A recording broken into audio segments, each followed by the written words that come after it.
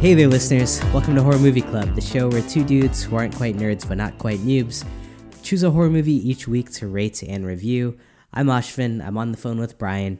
And this week we're going to be reviewing the 2017 American horror film Get Out, written and directed by Jordan Peele, starring Daniel Kaluuya, Allison Williams, and Bradley Whitford. This movie is about a young black man who uncovers a disturbing secret when he goes to meet his girlfriend's family. And we chose this one because we're really excited about Us coming out, which is hitting theaters in around mid-March, right, Brian? Yeah, March 22nd. I think that'll be in 2 days from when this episode comes out. Awesome. And I'm psyched. I mean, have you seen some of the early trailers for it? I haven't watched the trailer. Oh yeah, you're one of those. How I feel about that. So anytime for any movie, even like new movies coming out, you never like watch the trailer ahead of time? Almost never. I mean, if I'm in the theater, I'm not going to close my eyes, but I don't seek them out at all. Yeah, that would be funny if you're in theaters and like you refuse to watch the trailers. Yeah. Oh man, I like the trailers because I feel like they're a work of art on their own. Like they're the director, like the production company, coming up with some way to condense like this art that they've put together. It's like a 2 or 3 minute, montage with music and dramatic effects and stuff. So I always kind of view it as part of it. Yeah. Sometimes I watch them after I watch the movie. Yeah, that's always fun too, to see how they boiled it down. Yeah. But yeah, I think it's kind of fun to watch this again. It amped me up even more for Us. I mean, I forgot kind of like how great of a movie this was. So you saw this in theaters, right? I did. Yep. I think this is probably the fourth time I saw it. Oh wow, you'd already seen it multiple times. Damn, that's awesome. Yeah, I love it. First 3 times were all in theaters, or you saw it? No, I think I only saw it once in theaters. Okay. Yeah, I mean, for me, this was only my second, but I kind of felt like it got better. Does it keep getting better as you've been watching it? I have yet to have a viewing where I didn't find something new about it. Yeah, like a new, not only just like a new thing I liked, but a new clue that was hidden, or some sort of illusion or reference that I didn't pick up on before. Yeah, that's kind of what I was hitting on me this time as well. Because I mean, for people who may have not seen this yet, this movie's got a big twist in it, and I think that was part of the hype when it came out. And yeah, when you know it and then you watch it, you kind of pick up on the things like a lot earlier on, or like little hints that were dropped in the first half that come to play in the second half. For sure. And I don't want to discourage anyone from listening to this episode, but if you haven't seen Get Out, I think you should just stop right now and go watch it. Hang up the phone. And if you're not into scary movies, I think that you can handle this one. Yeah. Well, that's another thing that surprised me. Like, I feel like the first time I saw this, it didn't hit me like too hard as like a very scary movie, and I saw it in theaters. But kind of on repeat watches, like the second time, I almost thought it was even scarier because you kind of know what's coming. I don't know if you had a similar reaction to it. Yeah, I think maybe I did. And a lot of people, there's been a bit of debate, like, is this a horror movie or is this a thriller? But I think it's a horror movie. Yeah, I kind of agree. I mean, it follows on a lot of very similar horror movies that use similar themes. Like kind of the whole concept we'll talk about later, I'm sure, but it's not like something at the horror part of it. I feel like has been done in the genre. It's just applied to like a different landscape on this one, I guess. Yeah. So this movie was obviously a huge success. I feel like it was hyped up a lot. Came out. I know in Chicago, like Chance the Rapper had rented out a number of theaters and like was telling everyone you got to go see this. He like bought all the tickets. That's really cool. Yeah. Really try to get everyone in the theaters to watch this. A $4.5 million budget, made $255 million, 98% on Rotten Tomatoes. So that's pretty good as like horror movies go, isn't it? Yeah, it's incredible. It was the 10th most profitable movie of 2017. Wow, that's crazy. But I think from what I saw, it looked like Annabelle Creation and It then surpassed it. And were in that top 10 most profitable movies of 2017. So that was a big year for horror at the box office. I'm surprised. I mean, I could see that with It, but I didn't realize that many people went out to see Annabelle. That would have been the sequel, right? I think so. Yeah, there's an Annabelle before that, right? Yeah, I think for so. sure. Yeah. Yeah, I mean, Get Out was definitely talked about. Surprisingly, it didn't make it into the Oscars, which I think it kind of deserved to be in there. I mean, I was surprised I didn't get any nominations for that. Wait, for Oscars? Yeah, for the Oscars. It got nominated. Oh, it did, buddy. It got Shoot. nominated for, let's see here, 4 Oscar nominations: Best Picture, Best Director. Daniel Kaluuya got nominated for Best Actor, and Jordan Peele won Best Screenplay. Are you kidding?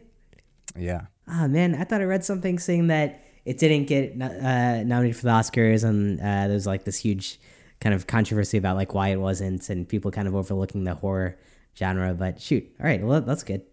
Thanks for catching that. That's a big one. Yeah, that's a much better ending than the one I had. yeah, there are alternate endings. By the way, that made Jordan Peele the first black screenwriter to win Best Screenplay at the Oscars ever. Oh, this does sound familiar now. Yeah. Okay.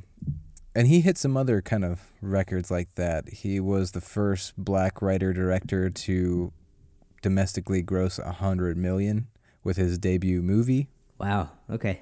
What else? Get Out is the highest grossing debut film based on an original screenplay in Hollywood history. Mm-hmm. Wow. Something broke a lot of records. Yeah. And there's only 6 horror movies ever nominated for Best Picture at the Oscars. The Exorcist in 1974, Jaws in 1976, Silence of the Lambs in 1991, The Sixth Sense in 2000, Black Swan in 2011, and then Get Out in 2017. Yeah, I can see it. It kind of deserves that. Yeah. So if you ask me, I think Betty Gabriel, the actress who played Georgina, should have been nominated for Best Supporting Actress. Which one was Georgina? The housemaid? She was the one with the tears scene. Oh God, yeah, such an iconic scene. That was and throughout the whole movie, I feel like she delivers like a great controlled, but like you can tell like all the layers under her throughout the movie. Yeah, it's pretty impressive. For sure. Yeah. All right. So yeah, pretty successful movie. Broke a lot of records. A lot of Oscar nominations there. So that's awesome. And yeah, I think what was kind of groundbreaking about this one, which I think drove a lot of people to talk about it, was obviously kind of like using the horror landscape to examine like the real kind of racial tensions that are in our society, which I don't think I've seen another horror movie do this before. Any come to mind for you? I mean, there's horror movies with social commentary, like They Live is an example. Yeah. But I don't think I've seen one that really had so much to say about race as this one. Yeah. And I think we've talked about this in the past, that like horror is like this interesting genre that people can use to talk about like family issues. And then, like movies like They Live and like maybe Dawn of the Dead end up being like social commentaries on, society and human behavior. But yeah, sure. to like use it to like tackle race, or like even we watched Revenge a few weeks ago, and that like had some really like strong points around women empowerment and topics that are pretty relevant today. So but yeah, to tackle race in this movie and the way he did it, I mean, I think that's pretty groundbreaking. Yeah, it's incredible. Yeah, just like the number of things he did with the screenplay and with his direction, like there's just so many levels to this movie. Yeah. For sure. And it's impressive because Jordan Peele, this is his first debut film, right? Yep. Yeah. Which, I mean, and he's coming from a comedy background. And, I think I saw and I agree with this. He was kind of saying like horror and comedy go hand in hand. A lot of it's around like the timing and the pacing of it. And this movie, I think, does a really good job throughout kind of balancing, the comedy and the tension. And that kind of sets you up for like what happens in it pretty well. Yeah, I love the comic relief. Yeah. Oh, and by the way, I think that this was Jordan Peele's directorial debut. I think he may have written Keanu. Oh. He had some kind of big involvement with Keanu, and aside from starring in it, now I can't remember. Is that the one about the police dog?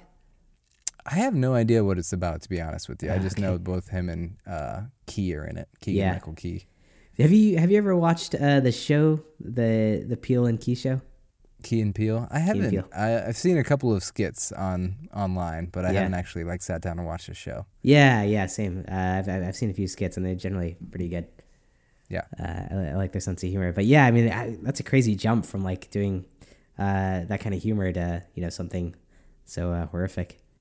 Yeah, and I love the humor in this one because a good chunk of it. I mean, there's humor throughout, but a good chunk of the comic relief comes from his friend Rod, played by Lil Rel Howery. Yeah. And I feel like Rod's role is kind of like the audience in every horror movie. Like yeah. Don't go in there, or like, what are you thinking? Yeah, it's really cool to like give the audience that voice in the film. You don't see that often. Yeah, kind of relieve some of the tension in a good way. Yeah. It's like an outlet for the tension rather than like deflating the tension. Yeah, for sure. And yeah, and the cast in this movie, I feel like are pretty like top actors. People are like top of the game. Daniel Kaluuya, he's been in he's been in Black Panther. I saw him in like what was that movie? The Widows. Yeah, he was in that one. Yeah. Allison Williams is from Girls. I mean, these people Catherine Keener. Right. 50-year-old virgin, 40-year-old virgin. Yeah, and being John Malkovich and Capote. Oh yeah. And she's an Academy Award nominated actress, I think, for both of those movies I just mentioned. Right. Yeah. They had a pretty great cast in this one. Yeah, for sure. Pretty impressive. And yeah, I realized I didn't realize this before, but apparently there were two endings. There was one that was kind of way darker, and maybe more realistic, and then there was the ending which I think is in this movie, which is more of kind of an upbeat one. Did you read about that? I did. I think there might be even as many as 3, if not more. Oh, wow. We can talk more about that when we get to the end. Yeah. Yeah.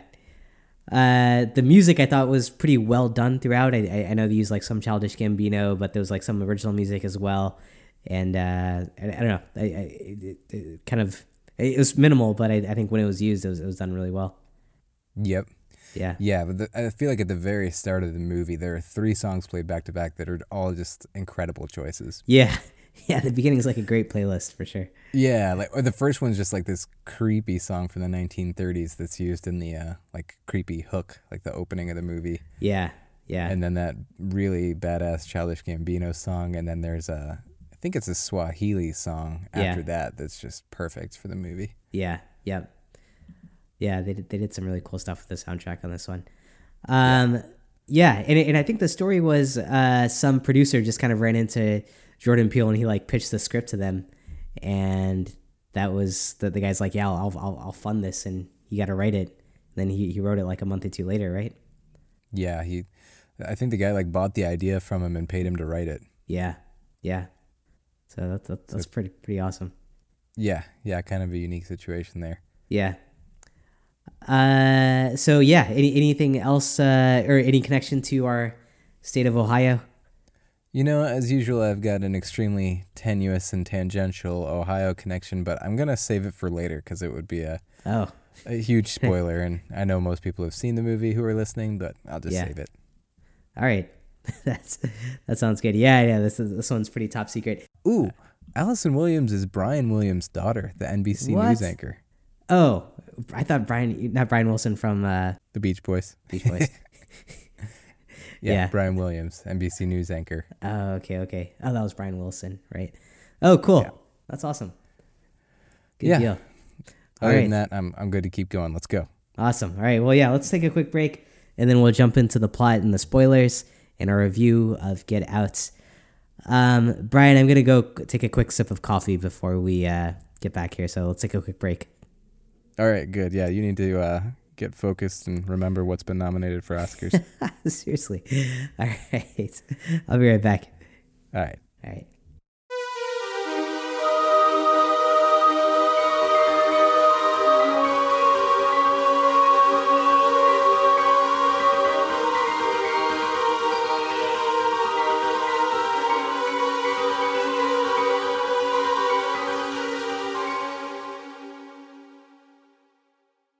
All right, Brian, I'm back. Cool. You good? It was weird. I went to drink my coffee, but it kind of just made me want to throw up suddenly. It's like I couldn't drink it anymore. I'm trying to figure out what happened. I know I sat down to talk to my wife like an hour ago, and I kind of blacked out, and I don't remember what we talked about. I'm wondering if maybe she hypnotized me. Was she clinking a spoon at all? Yeah, she was sitting there with a cup of tea, now that you mentioned that. Yeah. You know what I didn't realize until researching this was that I think there was some symbolism there in that she was using a silver spoon to hypnotize Chris. And the silver spoon's, kind of synonymous with privilege. I feel like throughout the movie they do a good job of like contrasting the privilege or like the main characters in this one are kind of like your elite liberal kind of white society. And then you have Daniel Kaluuya's character, Chris, who's kind of like contrasted against that, right?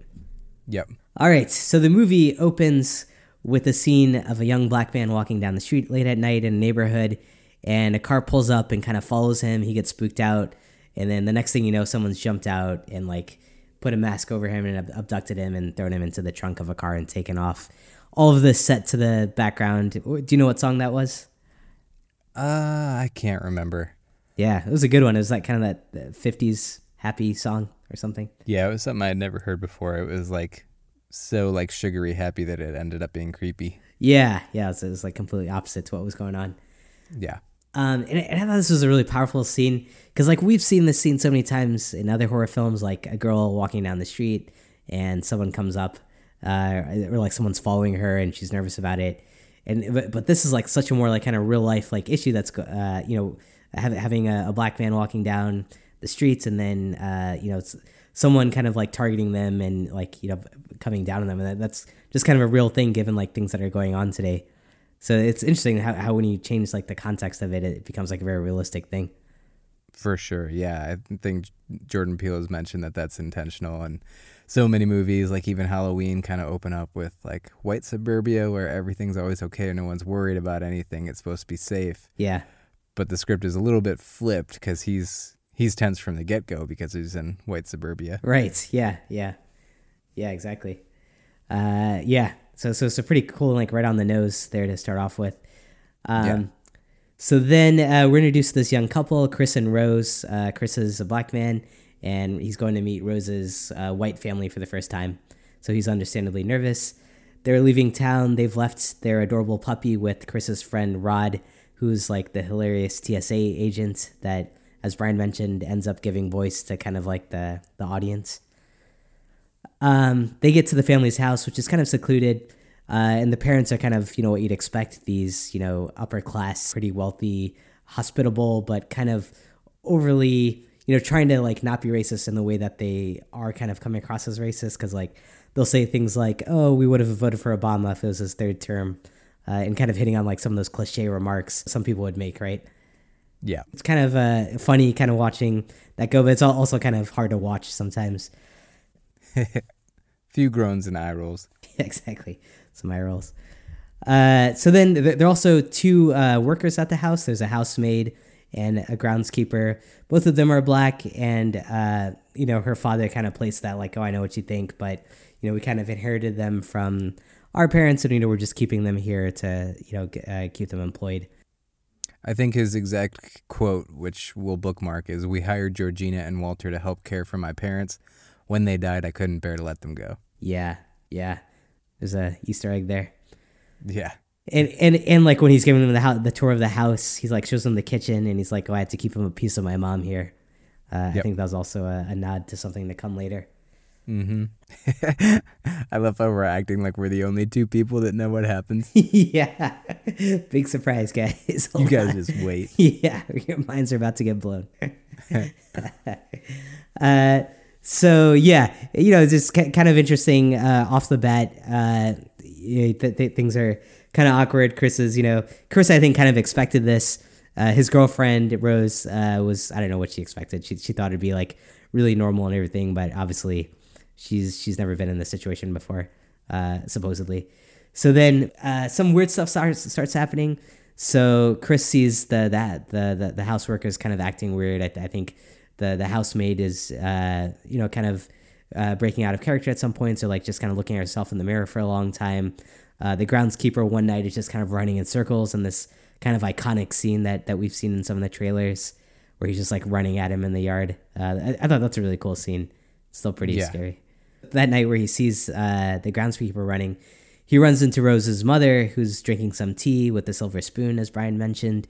And she's actually a psychiatrist, I think.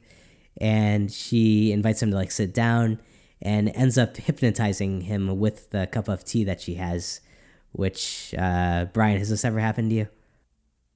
Has it ever happened to me? Yeah, have you ever been hypnotized by a cup of tea?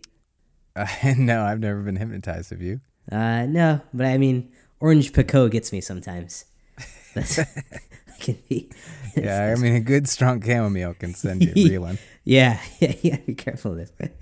Yeah, I'm not sure if this is possible, but somehow she hypnotizes him while he's sitting in the chair, sends him into a place called a sunken place where he like just goes into himself and he's like paralyzed, but he can see what's happening, but he can't do anything. And it's just like a very scary experience. And then he wakes up in his bed the next morning and suddenly he can't smoke anymore. So she's somehow hypnotized him not to smoke anymore, which, you know, he's upset. He feels violated about, but also he can't smoke anymore. So, you know, mixed feelings there. Right. That evening, the family has this party where a bunch of people come over. They're all elderly white people, except for one, which I'll mention in a second. They're sizing him up. They're asking him questions, asking to feel his muscles. They're like, you know, pretty over the top questions about, you know, how he feels as like a black person in society, etc. And so he feels like, you know, he's kind of being put on display, I guess. Like that part's kind of obvious, right, Brian? Yeah. Yeah, like, let's see your golf swing. And I think one elderly woman even asks Rose, is it true what they say? Is it better with a black man? Yeah. Et cetera, et cetera. Yep. Yeah. So, you know, he's obviously not feeling very comfortable. So, but he sees one other black person at this party. So he goes up to him and just kind of like asking him, you know, hey, man, how's it feel? It's nice to see you here. He accidentally sets that guy off on a seizure, though, when he tries to take a picture of him to send to his friend. And the guy, his nose starts bleeding. He has a seizure. Well, he supposedly has a seizure, but really what happens is his nose starts bleeding and he starts yelling at Chris to like, get out of there, get out of there. And I think that's where the title of the movie comes from, right? Yep. Yeah. He screams, get out. Yeah. So he like kind of has this fit after. And then he looks at the camera and winks at us. And that's how you know. That's where it came from. Yeah. So that guy's taken away. He was brought back out later, and it's explained he had a seizure. But, you know, Chris doesn't buy it. He's like, you know, people don't have seizures like that. That's not what happens. They don't just start yelling things at you like that. So him and Rose, he's kind of disturbed. So him and Rose leave the party. But meanwhile, at the party, they kind of start to play bingo, or what looks to be bingo.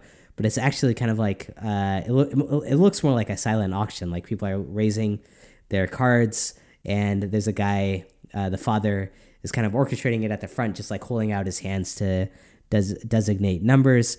And next to him is a picture of Chris. So you're kind of wondering, you know, what's going on here? Is this actually bingo, or is it an auction? Why is there a picture of Chris on the podium? So I don't know. Did you kind of figure it out at this part, or is it still a pretty big question mark? I mean, you still, even as the first time through, you don't know exactly what's happening. You know something sinister is happening, and they're targeting Chris to do something to him, but you still couldn't really figure it out until you really see the reveal. Exactly. And yeah, I remember even the first time I was watching this, I'm still like thinking like, you know, how much of this is Chris just, you know, is he on edge, or how much is something actually sinister going on here? So the film does a really good job of kind of keeping the audience in limbo as all this is playing out. Yep. But Chris and Rose, they come back from their walk. And then Chris, you know, texts a picture of that guy from the party to his friend Rod, the TSA agent. And Rod calls him and he's like, yo, that's this guy Dre that we used to hang out with, you know, who's gone missing like months ago. And then, you know, I think the audience kind of realizes that's the person from the beginning. I don't know if I caught that the first time I saw it. Did you catch that, Brian? I did not catch it the first time through, no. Yeah, but apparently this guy's the same guy that we saw in the beginning getting kidnapped. But now he's like at this party and he's like dressed really well and talking, and he's with like an older white lady. So Chris knows like, oh shoot, you know, something is weird here. This guy's gone missing 6 months ago. Now he's here. He's looking a lot different. and something's happened to him. So he tells Rose, like, let's get out of here. She's like, okay. Somehow there's a door open and he walks into this little closet in their bedroom and he finds a bunch of pictures of his girlfriend with a bunch of other black guys. And, he recognizes one of them as like the housekeeper. He also sees her with a picture of the housemaid. And now he's like really suspicious because she had told him that he was like her first, black boyfriend. And now he knows like something is up. Which do you think they put that there for him to find? Because I feel like they kept that door open and it was like kind of calling him there. That's a good question. I would guess no, but I don't know. I don't know why they would want to, give him any tips before, or like, send him off any earlier than they needed to. Yeah, maybe at a certain point things were ready and they didn't need to be as careful or something. Yeah. Maybe they're like, all right, time to execute. So then Chris is like, all right, we got to get out of here. So they try to leave, but Rose can't find the car keys, and the family traps them in the house. And the mother, Rose's brother, kind of attacks him. And before he has a chance to fight back, the mother hypnotizes him again with the silver spoon and teacup, and he passes out and goes to the sunken place. And now we know that the family has been kind of plotting something against him, and they've now kidnapped him. And so, now we're kind of wondering, what's actually going on here. He wakes up, he's like strapped to a chair, and this TV in front of him turns on, and it kind of explains everything. So basically, the family's kidnapped him to do what they've been doing for a while now, which is kidnapping black people, lobotomizing their brains, and through a process called coagula. Is that right? Yeah, the coagula, I think. The coagula. Taking their brains out and then putting a white person's brain in there so that white person who was like old or sick or was going to die can now live the rest of their life inside of like, this healthy young body. And now his body's going to be used for that. He's going to live the rest of his life in this sunken place. And her dad is a neurosurgeon. We already know that. Yeah, her dad's a neurosurgeon. Mom's a psychiatrist. So they've kind of, they have a pretty locked in scheme going there where she hypnotizes people and then he does the brain surgery. It's kind of a match made in heaven. Yep. By the way, Cleveland Clinic is consistently ranked in the top 10 in the nation for neurosurgery. Go on. Nice. Shoot. I guess we should look at their practices a little closer. See what's going on there. So now he's strapped to this chair, and he's about to get his head cut into and his brain taken out. But he's able to figure out a way to avoid getting hypnotized. He pulls out the threads in the chair and like blocks his ears up so that when the video comes on and the mother's like hitting the teacup, he can't hear it. So he pretends to be hypnotized. The brother comes into the room, unlocks him. He escapes and knocks the brother out. He goes and he kills the father, who's like mid-operation. He had already cut open the white guy's brain to take it out. He goes upstairs, stabs the mother. The brother kind of wakes up again, tries to kill him again, but he stabs him. He gets out of there, gets in a car, heads out. The housemaid kind of jumps in front of the car and he knocks her over. And at this point, I think he doesn't know what to think about the housemaid anymore. So he just like pulls her into the car with him and is like, all right, we both are getting out of here. Meanwhile, Rose, who was sitting upstairs eating Fruit Loops, but she had the cereal and the milk separated. Did you see that?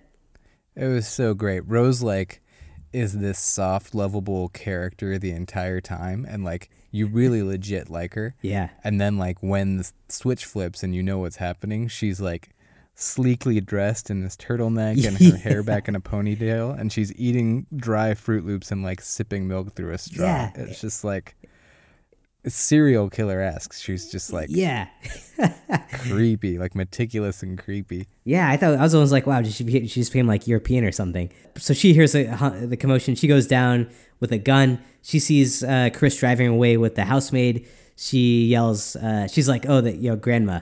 And so now you know the housemaid is actually her grandma in the housemaid's body, right? Because her brain the housemaid's brain has been replaced by grandma.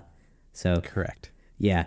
So the housemaid wakes up in the car and it's actually Rose's grandma, and so she tries to get Chris off the road. They slam into a tree. The housemaid, I think, dies in that. Chris gets out, and meanwhile, the groundskeeper is running after him, and Rose yells, "Go get him, Grandpa!" So now you know that the groundskeeper was also a lobotomized person who they put the grandfather's brain into.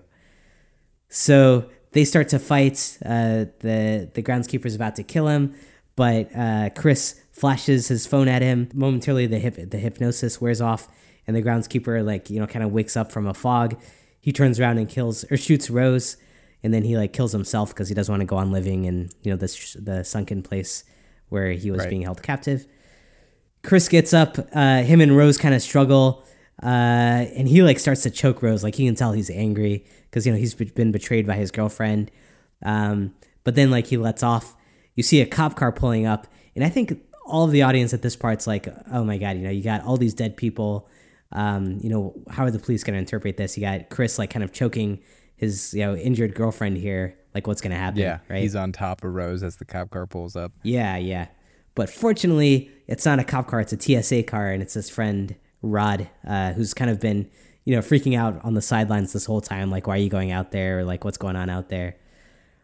So they kind of get in the car and drive off. Rose dies, and I think that's it, right?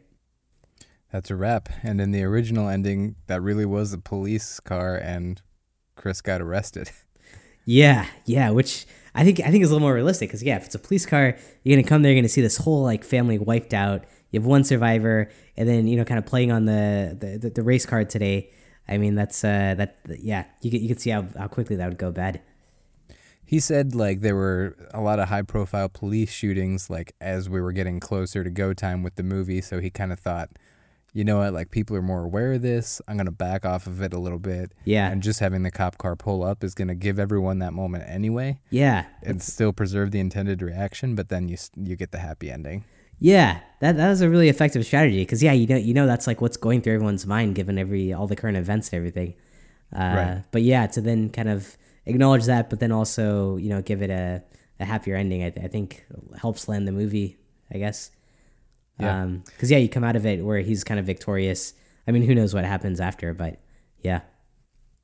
There was also another ending considered where I think it shows Rod coming around the neighborhood at a later date, looking for Chris, and he sees Chris somewhere, and he calls out to him, and Chris says, "I assure you, I don't know who you're talking about." Oh, kind of talking like he's been hypnotized, right, and lobotomized. Yeah. Yep. So that would have been really creepy. Yeah. But I love the ending the way it was. Yeah, I did too. It was good. Kind of give you a feel good moment there. Cause that lasts 20, 30 minutes. It's pretty gory actually, right? A little bit. It gets a little gory, especially because you see some of the brain surgery.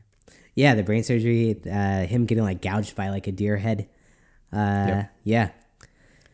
So this was something I definitely didn't catch even on this fourth time until I read the IMDb when he says, "We hired Georgina and Walter to help care for my parents. Yeah. When they died, I couldn't bear to let them go." Meaning right. When my parents died, I couldn't bear to let my parents go. Right. Yeah, exactly. Which there's just so much of that throughout the movie. And then of course everyone sizing him up at the party is envisioning themselves either being him or being married to him. Yeah, exactly. I know. Yeah, that's the kind of thing when you watch it again, you realize actually what's going on, and it's just so much more creepier and disturbing. Because I think the first time you watch it, you're kind of wondering how much of this is normal. I mean, we know white people aren't the best, and they're in this kind of bubble probably where they are. And I think he was kind of taking on the liberal white group that tries to be more progressive about these things, but kind of showing there are still some faults in the day-to-day conversation.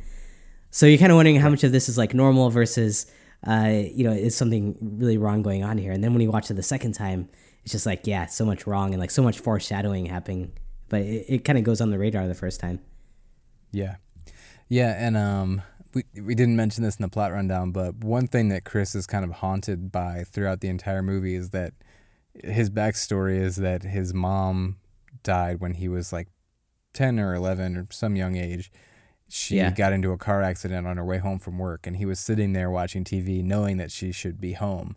Yeah. But like unable to act. And she died on the side of the road, and it took her a while before she died. And if he had done something, he could have saved her. And it's kind of like the guilt that he's been living with for a while. And you kind of see it play out in certain parts of this movie. Yeah, so like they're on the drive to the parents' house and they hit a deer. Yeah. And he's got to go back, and the deer's moaning, and he is watching the deer die on the side of the road. And that's symbolizing his mom to him. And then I did not catch this until this time around. In the ending, they tie him to this chair in front of the TV. Like, that's the low point of the movie. He's tied to this chair in front of the TV, unable to act. And that's exactly his backstory. He was there. Wow. In front of the TV, unable to act to help his mom. And then the deer, who kind of has come to symbolize his mom through that car accident at the beginning. Yeah. There's a deer head on the wall above the TV. Wow. But this time he's able to act, and he ends up killing Rose's dad with the antlers of the deer head. Yeah. Wow. So like he's kind of like conquered that guilt and conquered that memory and was able to act. Wow, that's like a whole other layer. Like, his own personal background, what he was going through, and like kind of how he overcomes it, I guess, or gets in the position. To act. Yeah, like he'll always live with that memory, but like this is his. Yeah, as close as you can get as to like conquering that what's been haunting him. Does any of that tie to how he left Rose? Because when he drives away from Rose, I think she's still kind of alive, but I think she'd probably bleed out eventually. But does any of that tie? Yeah. That's how Rose ends up dying, is presumably dying there by the side of the road. So he kind of lets Rose die the way his mom went, but Yep. Interesting. Yeah, and I think that's why he goes back. Part of the reason he goes back for Georgina, too, after he hits her with the car. Oh, yeah. But I was wondering why he didn't kill Rose, because like there was that scene where he's like choking her, and you'd think like he's going to end her, because he's obviously very upset, but then he ends up leaving her to die. I don't know if that was having some sympathy and letting go, or the opposite of sympathy and being like, I'd rather you die slow here on the side of the road like my mom. Yeah, right. Yeah, exactly. That's crazy how many layers this movie has to it. And throughout, like, so many different nods to, racism, slavery, and even today, like, I know Jordan Peele was kind of setting out to talk about how like white America has like embraced Black America to like get the best of them, but like still kind of imprisoning them, and everything like in the plot of this movie kind of like captures that mentality. Right. Yeah. And you said that Chris saved himself by plucking stuff out of the chair and stuffing it in his ears. Yeah. I think that was deliberate by Jordan Peele. He saved himself by picking cotton out of the chair. Oh, wow. Oh my God. Yeah. There's just the more you look into this movie and the more you watch it, there's just more Easter eggs and hidden meanings throughout.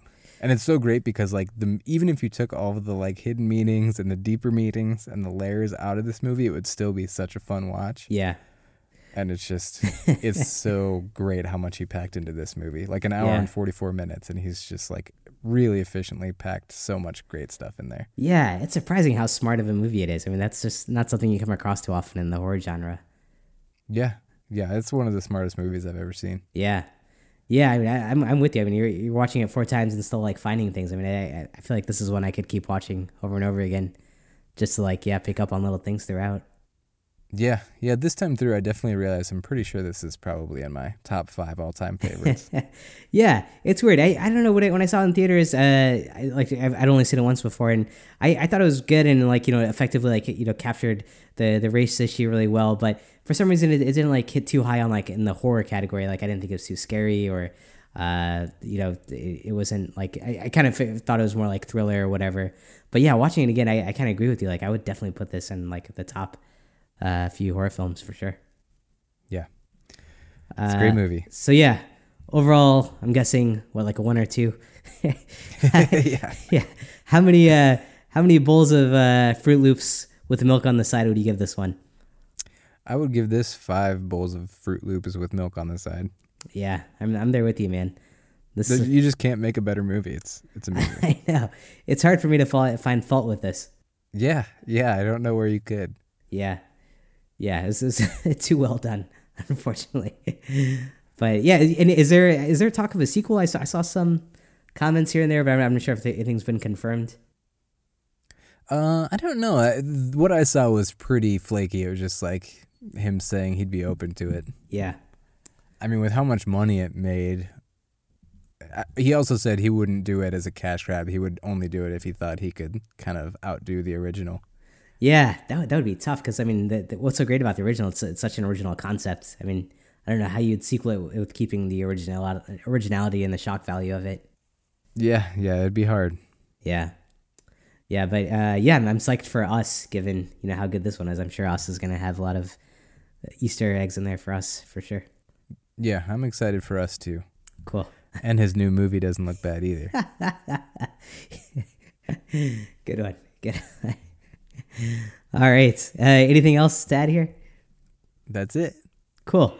All right. Well, that's all for our episode today, folks. We hope you enjoyed our discussion about Get Out. If you want to join the discussion, we encourage you to follow Horror Movie Club Podcast on Facebook and Twitter. We're at Horror Movie Pod on Twitter, or shoot us an email at podcast@horrormovieclub.com. And be sure to check Facebook or Twitter out for next week's movie in case you want to watch it before the next episode. Our logo is by Amy May Pop Art, so check her out on Etsy.com. And until next time, if you're planning on taking a trip with your significant other to visit their parents, make sure you bring an extra set of car keys and keep them on you at all times.